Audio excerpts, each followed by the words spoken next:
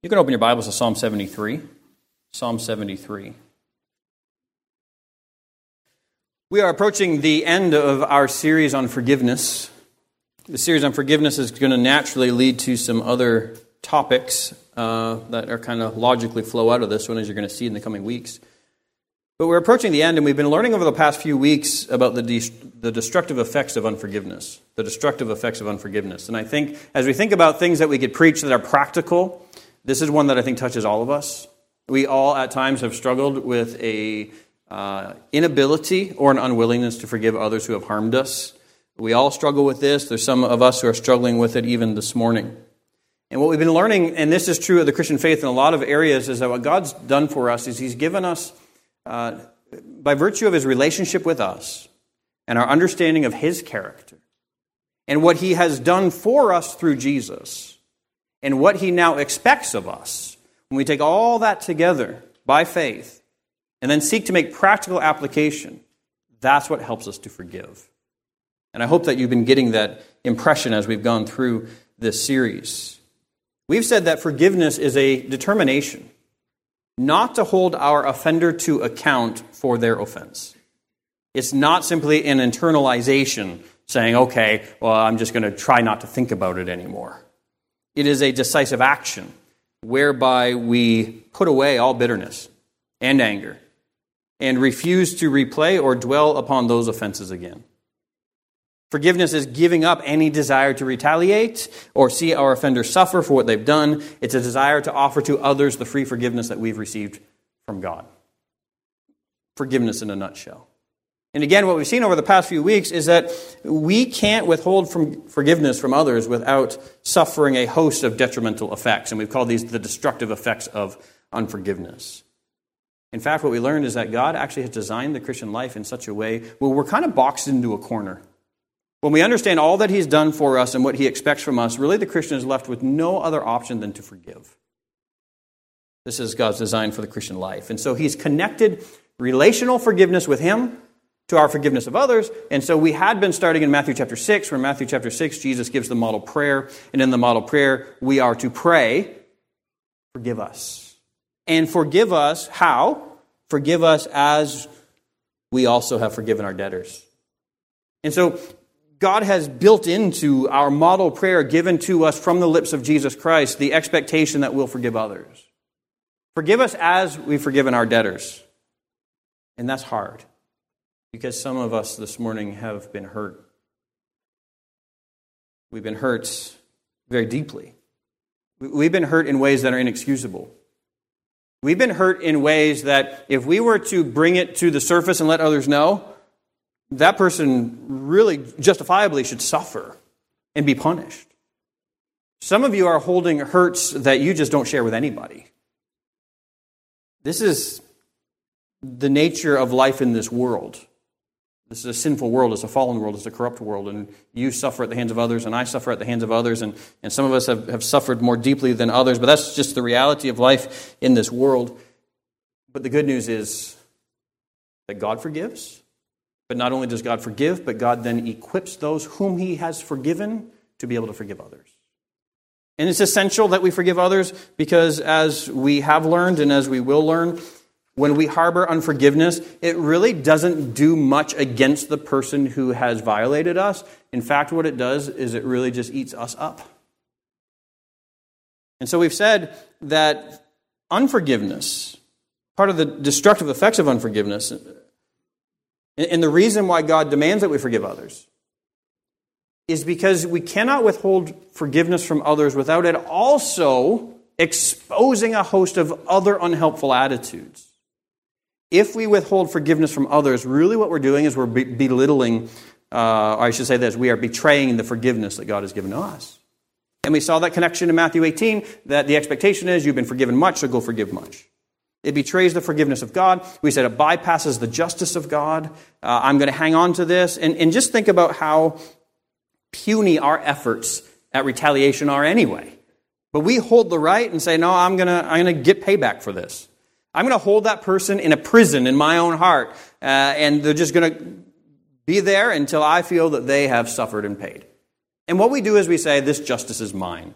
And so unforgiveness betrays the forgiveness of God. It bypasses the justice of God. It belittles the suffering of Christ, saying that though he was willing to suffer for the sins committed against him, I am unwilling to suffer for the sins committed against me, thereby putting our worth even above his. It breaks the commandments of God, as we saw last week, because he commands us even to love our enemies. He tells us to love one another just as he has loved us. And how did he love us? While we are yet sinners, Christ died for us.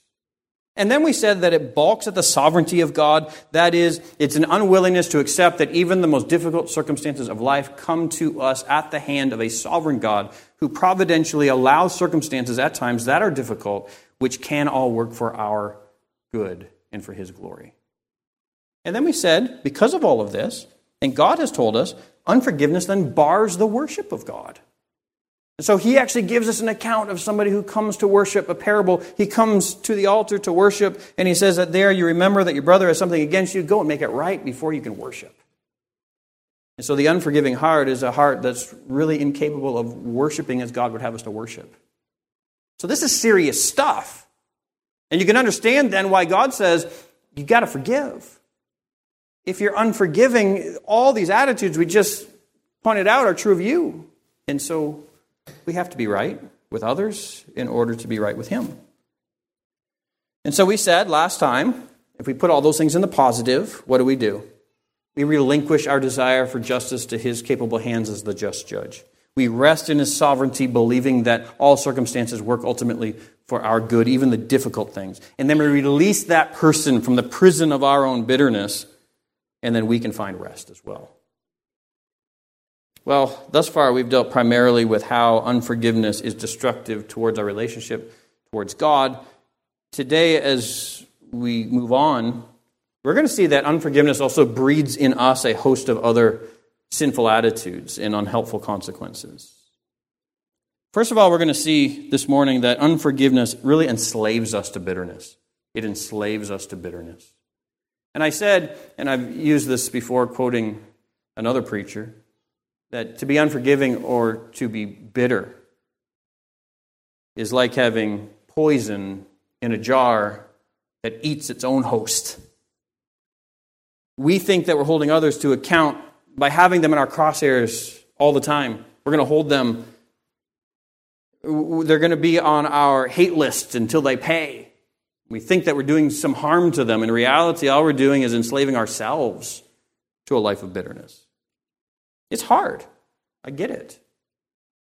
It's especially hard when those who hurt us are then able to just go and live life as if there's no consequences.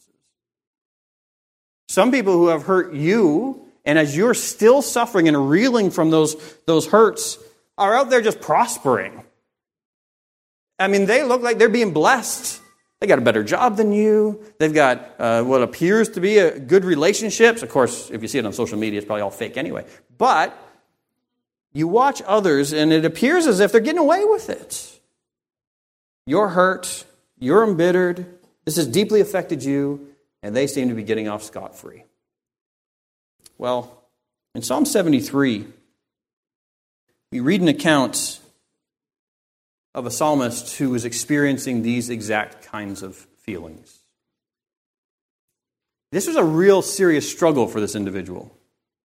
He looked out and he saw unbelievers and enemies who have caused him hurt, apparently just going on with life and being blessed. This was a deep struggle for him.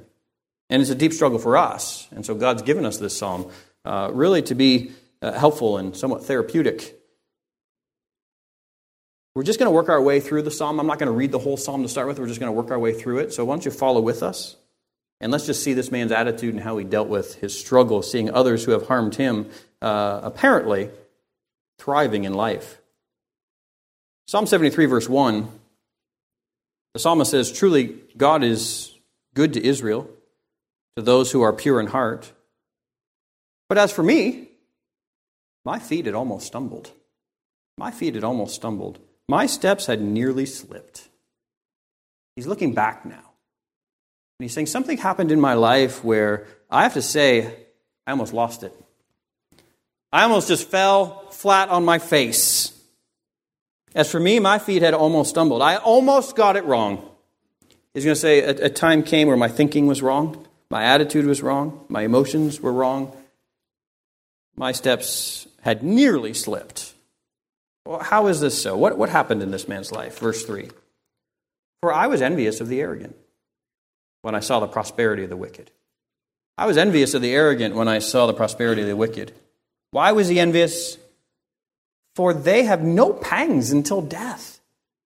Their bodies are fat and sleek. That's not an insult. That's actually a compliment. He's saying they have everything they need. For they have no pangs until death. What he's saying is, I'm looking at others who have caused harm, and they don't seem to suffer at all in this life. In fact, they don't suffer until death. Their bodies are fat and sleek. They are not in trouble as others are. They are not stricken like the rest of mankind. Therefore, pride is their necklace. Violence covers them as a garment. Listen, there's others who are suffering, but they're not suffering. There's others who are hurt, but they're not hurt. And what's the consequence of this? Therefore, pride is their necklace. Whatever they've done, and we're going to see that they have harmed this individual, whatever they've done, they've gotten away with. Not only have they gotten away with it, but then they've just gone on to prosper. They've seen that there's no consequence for their actions, and so they've just been built up in even more pride, and you can bet that if they've hurt one and they've gotten away with it, they're probably out there hurting others, because there's no consequence. So the psalmist sees this and says, well, how do I understand this? They don't seem to suffer until death. They're strong. They don't experience trouble. Yet they're wicked and they're violent and they're inflicting harm on others. Getting away with it. Pride is their necklace. The psalmist could be saying that, and I, having been victimized by them, just stand by and watch them seemingly prosper. Verse 7 continues the description. Their eyes swell out through fatness. Again, that's a compliment. Their eyes swell out through fatness. Their hearts overflow with follies. They scoff and speak with malice. Loftily they threaten oppression. They set their mouths against the heavens, and their tongue struts through the earth. These are those who seem, according to others, to have it together. And in their pride, they strut. I love that word. They just strut as if they got it all together, and they're those who ought to be revered and respected and even feared. They scoff, they swell, they overflow with follies, they strut through the earth. And then verse 10 says, therefore. There's a consequence to this. The psalmist is observing. Because these seem to be getting away with hurting others, and there's some who you feel may have gotten away with hurting you. Because it appears as if this is the condition of life on this earth, because it appears that those who have done wrong sometimes get away with it, there's a consequence in verse 10. Therefore, his people turn back to them and find no fault in them. And they say, how can God know? Is there knowledge in the Most High?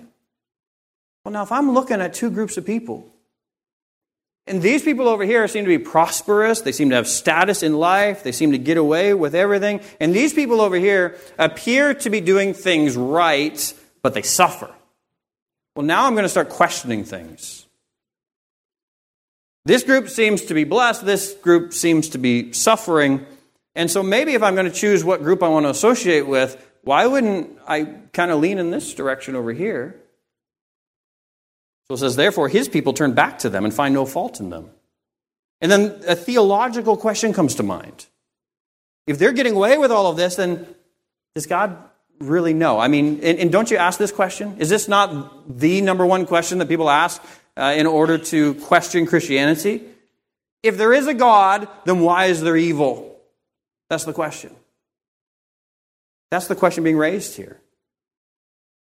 If these people can perpetrate evil and get away with it, then surely there can be no God, or at least a God who's not involved in the affairs of man. How can God know?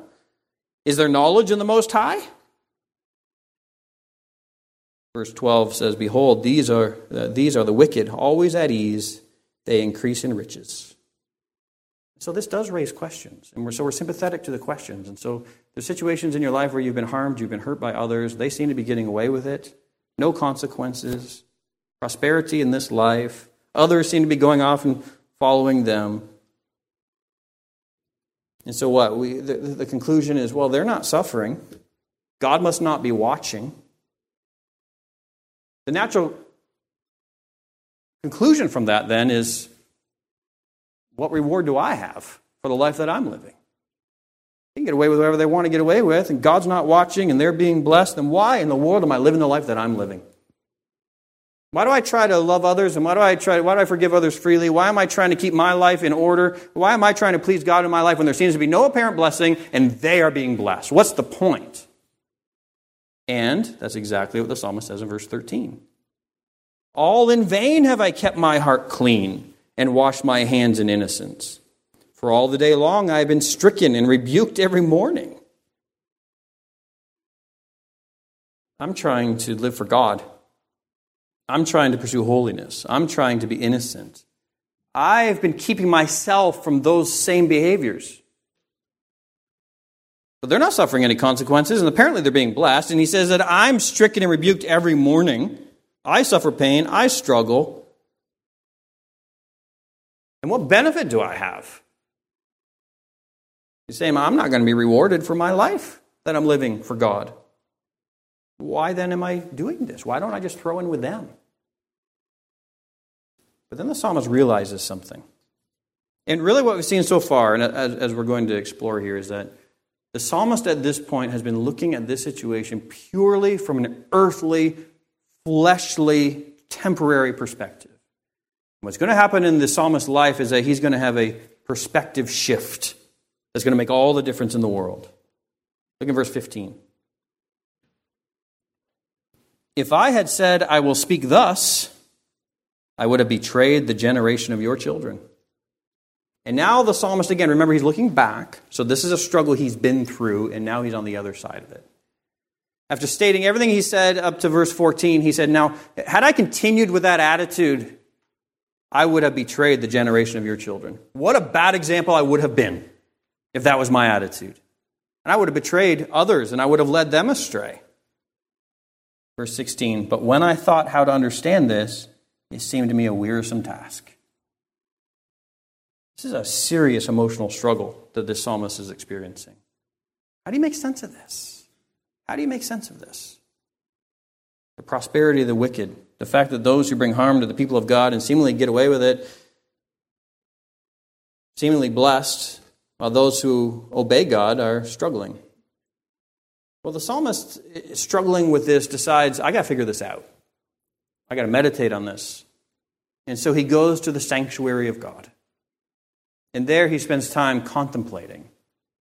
This is so important because what he's going to do now is he's going to apply theology. So everything we've already learned, all those points that I already gave you about the justice and sovereignty of God and so on, this would be the equivalent of you taking everything we've learned over the past few weeks and just sitting in a calm, quiet room and just ruminating, just thinking on those things. Think of the justice of God. Think of the sovereignty of God. Think of the suffering of Christ. Just mull over those things. That'd be the equivalent of what he's doing here. He says, until I went to the sanctuary of God, then I discerned their end. And so now he's shifting from an attitude of just focusing on the temporal and the present, and now he's considering the eternal. Okay, so this is an attitude shift. This is a perspective shift. And now he begins, I think, to speak properly. This is the application of his understanding of theology. And so he says, in verse 17, 18, truly you set them in slippery places. You make them fall to ruin.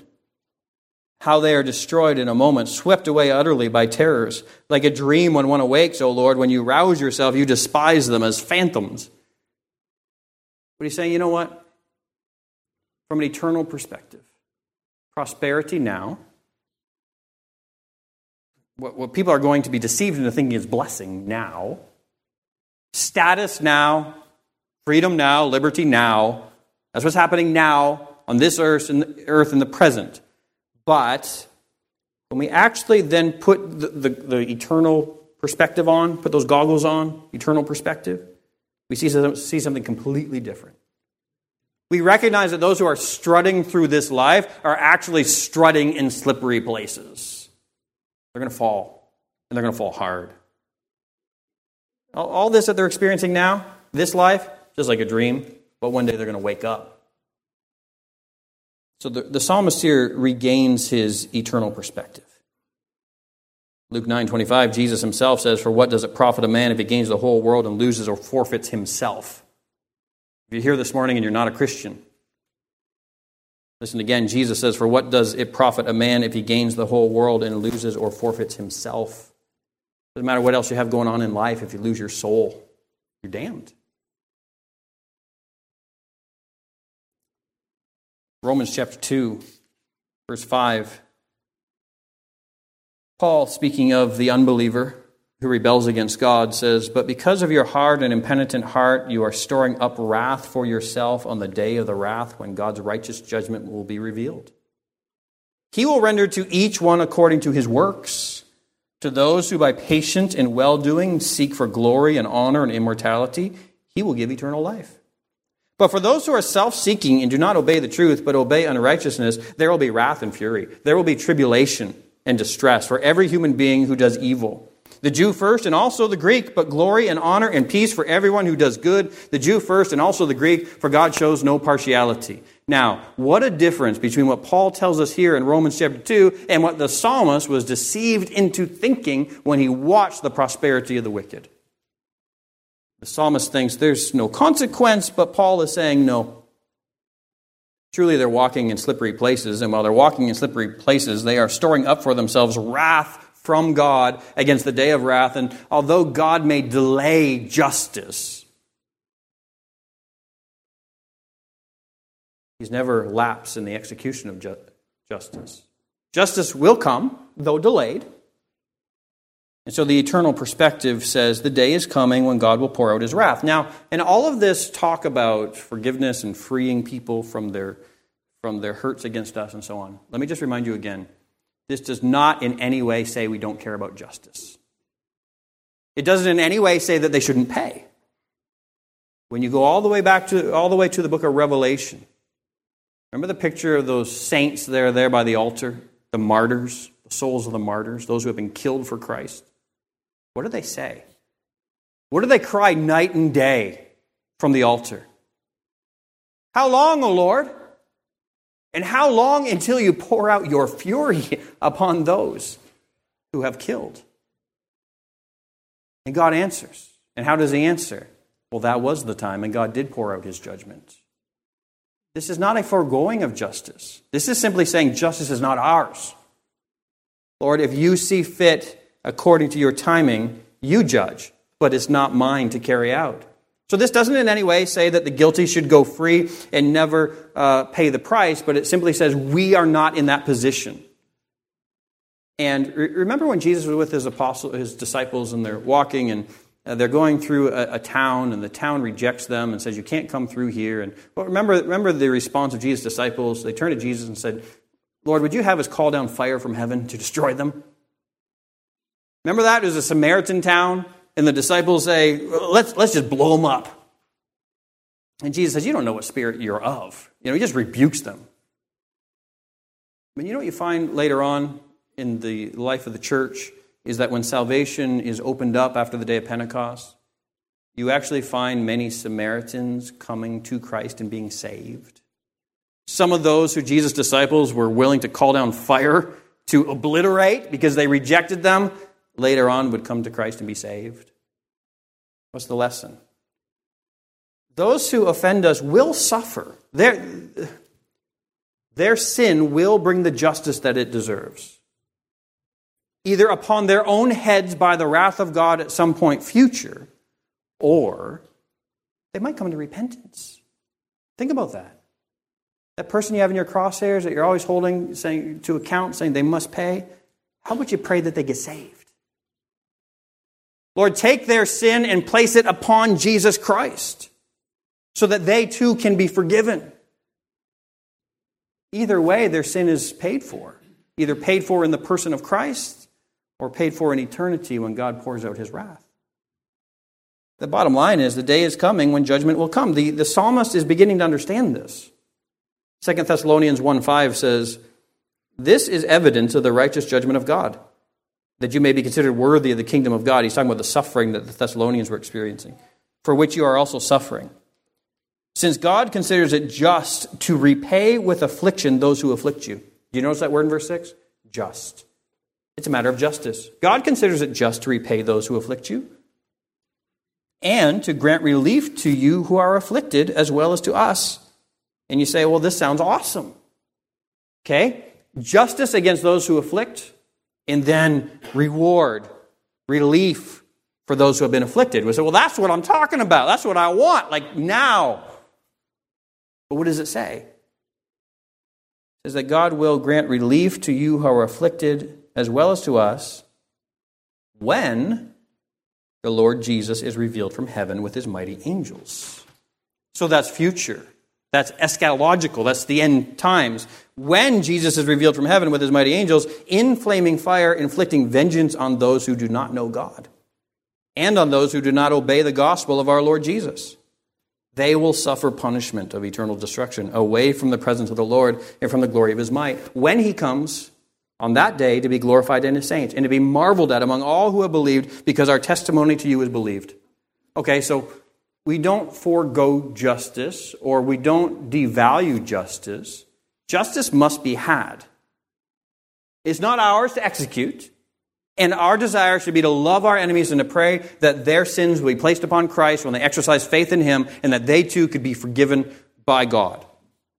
But without that repentance, the fact of the matter is every sinner is going to pay for the sin that they've committed, either in Christ or themselves via eternity in hell. Our psalmist, when he puts on his eternal glasses, now he's applying theology. I see now. Truly, you set them in slippery places. You make them fall to ruin. How they are destroyed in a moment, swept away utterly by terrors, like a dream when one awakes. O Lord, when you rouse yourself, you despise them as phantoms. And so he recovers the proper perspective. He's looking at things now from an eternal or spiritual perspective. He realizes his error. He was harboring bitterness against those who harmed him and against God, frankly, who was not judging them. Look at verse 21 of Psalm 73. He says, when my soul was embittered, when I was pricked in heart, I was brutish and ignorant. I was like a beast towards you. He's saying, I was captive to bitterness. I was embittered and I was pricked in my heart. It's like bitterness was a thorn. It's like bitterness was a thorn in the flesh, a thorn in the heart. Just always there, always irritating, always on your mind. I was embittered, and when I was like that, I was acting like a brutish beast, ignorant. I wasn't seeing things spiritually. I wasn't seeing things eternally. I was just responding in my flesh, like an animal. And really, that's a great description of bitterness. My soul was embittered when I was pricked in heart. Just a constant annoyance and awareness that somebody out there has offended me and they should pay. But it's kind of like the picture of maybe like an animal with a thorn in its paw or something. You see this animal, you're not immediately sure what the issue is, but they're aggressive, they're violent, something shifted in their attitude, you go to approach, and all of a sudden that dog that was once very friendly wants to bite your hand off. Why? It's got a thorn in its foot. You ever meet somebody and you talk to them, maybe you bring up a subject or bring up an individual, and the response you get, and you say, well, where'd that come from? What's that person's problem? You see, the countenance changes, the responses change. They got a thorn of bitterness stuck in them. What forgiveness does is it removes the thorn of bitterness. The soul that was once embittered finds relief. And so the psalmist says, I was ignorant, I was fleshly, I was responding according to my natural impulses.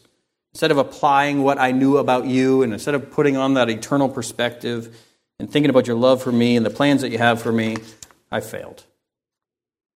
Verse 23. Nevertheless, now this is getting good. This again continues his application of theology and relationship. Nevertheless, I am continually with you. And I love this shift because you see the word you referring to God 6 times, I think, here. Nevertheless, I am continually with you. You hold my right hand, you guide me with your counsel, and afterwards you will receive me to glory.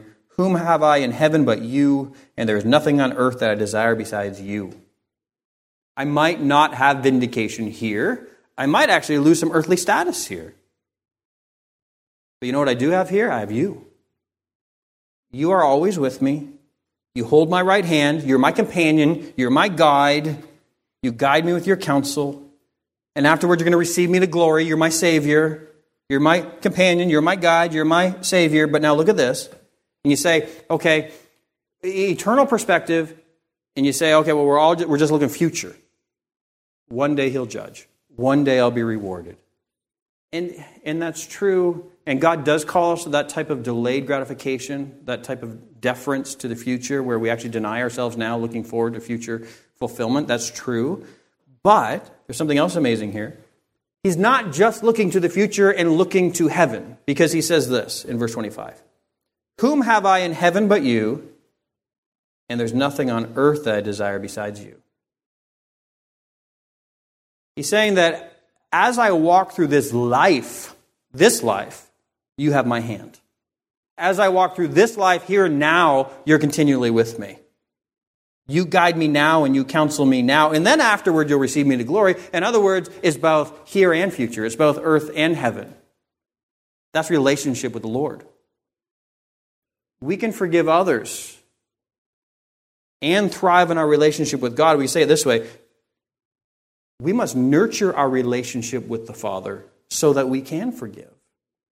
The confidence and the comfort of knowing that He's with us and that He holds our hand and that He guides and that He counsels and that He's my Savior and He's going to receive me to glory. That confidence and that relationship now enables me then to handle anything else from other people.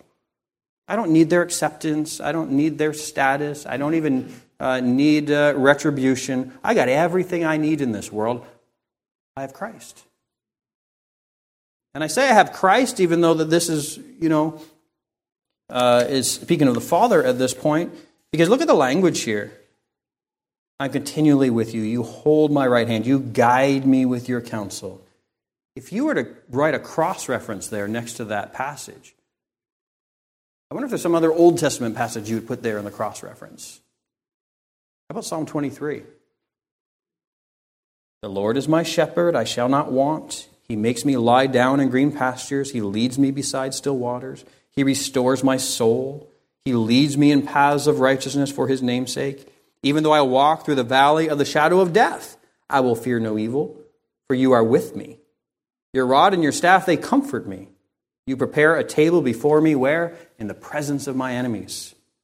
You anoint my head with oil, my cup overflows. Surely goodness and mercy will follow me all the days of my life, and I shall dwell in the house of the Lord forever. He's saying, He's with me, He guides me, He sustains me, He comforts me, and He does all this even in the presence of my enemies.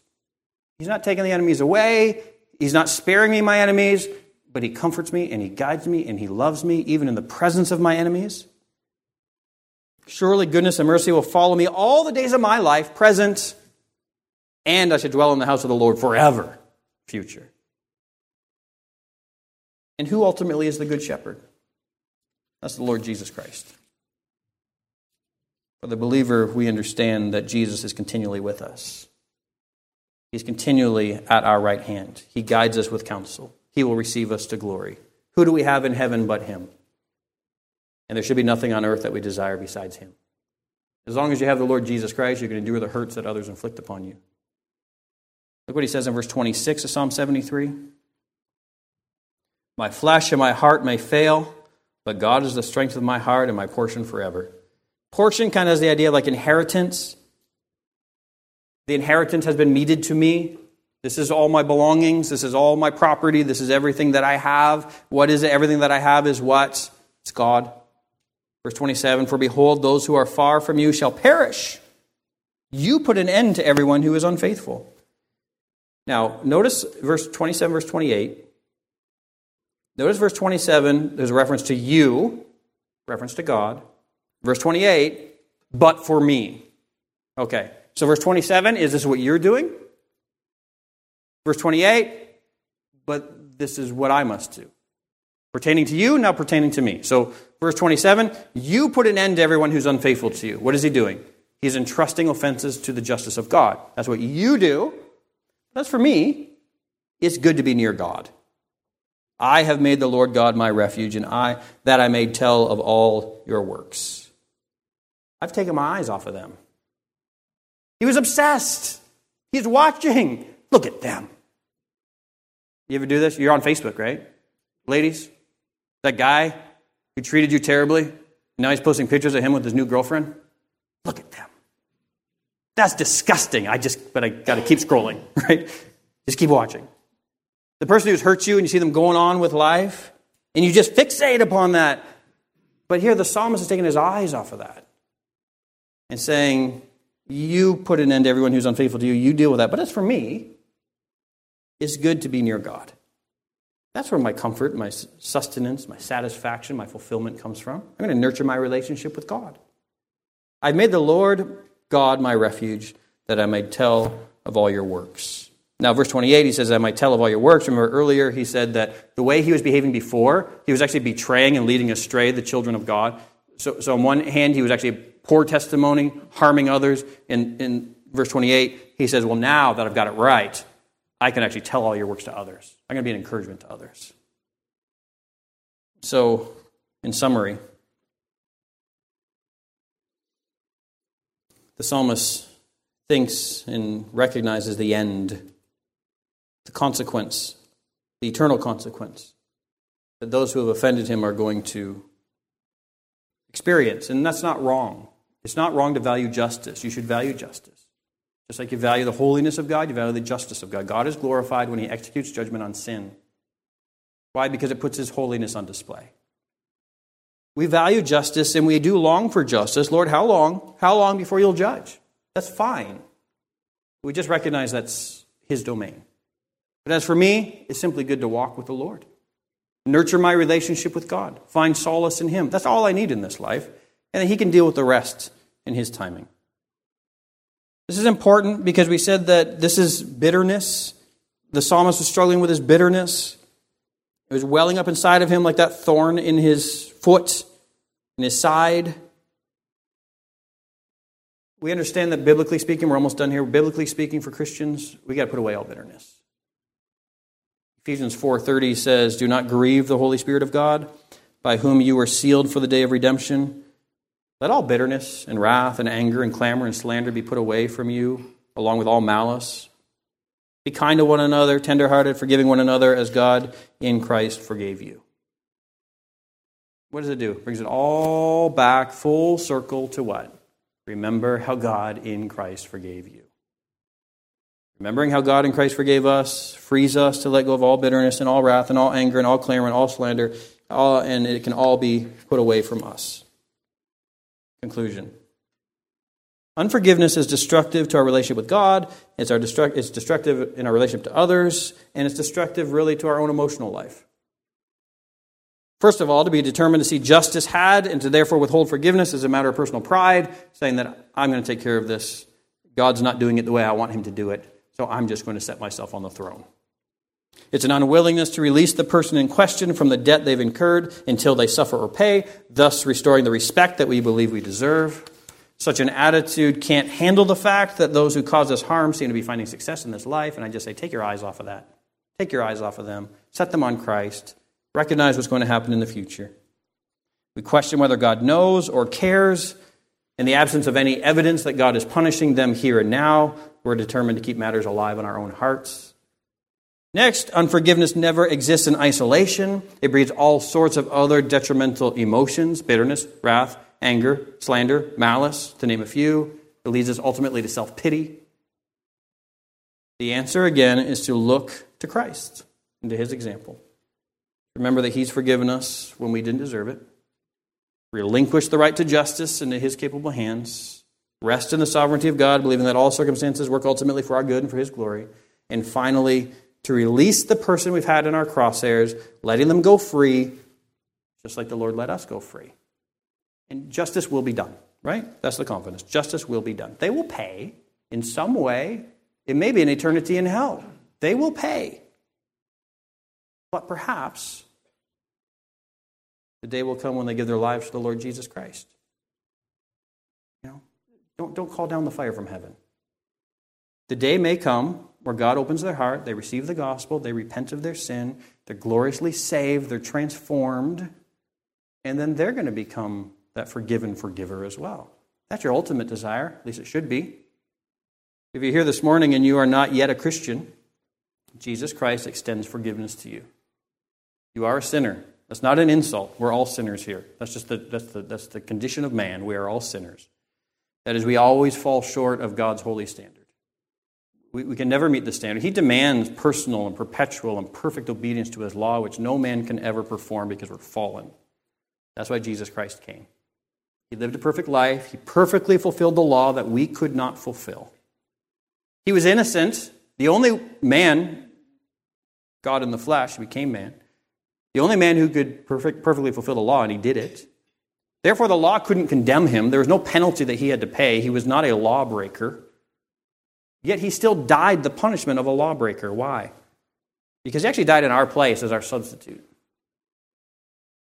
He offered himself to the Father and said, don't punish them for their violation of your law and your holiness. Instead, take all of their sin and place it upon me. As the eternal Son of God, he could bear the sins of the whole world. God the Father and his Son worked out the redemptive plan in such a way that a substitute was offered in your place and in my place.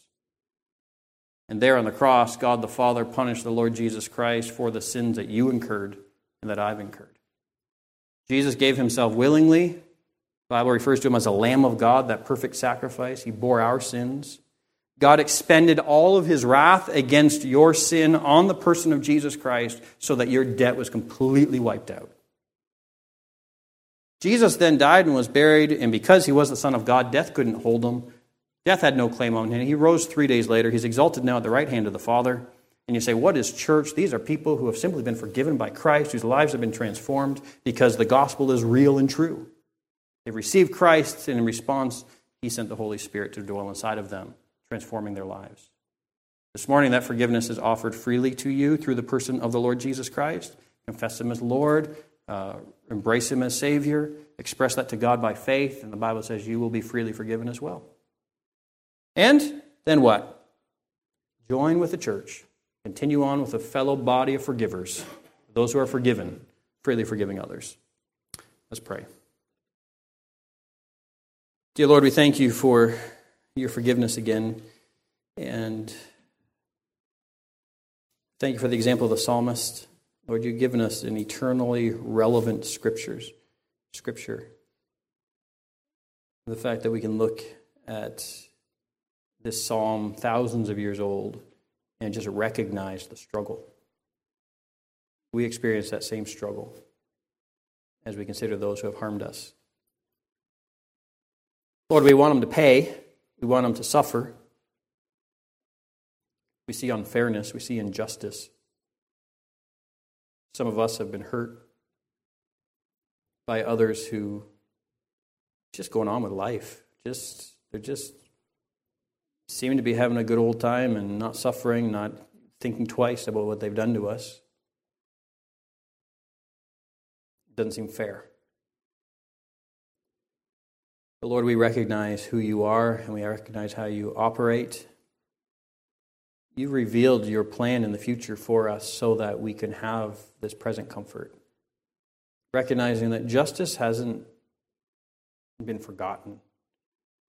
You are the just judge, and you will execute judgment according to your timing.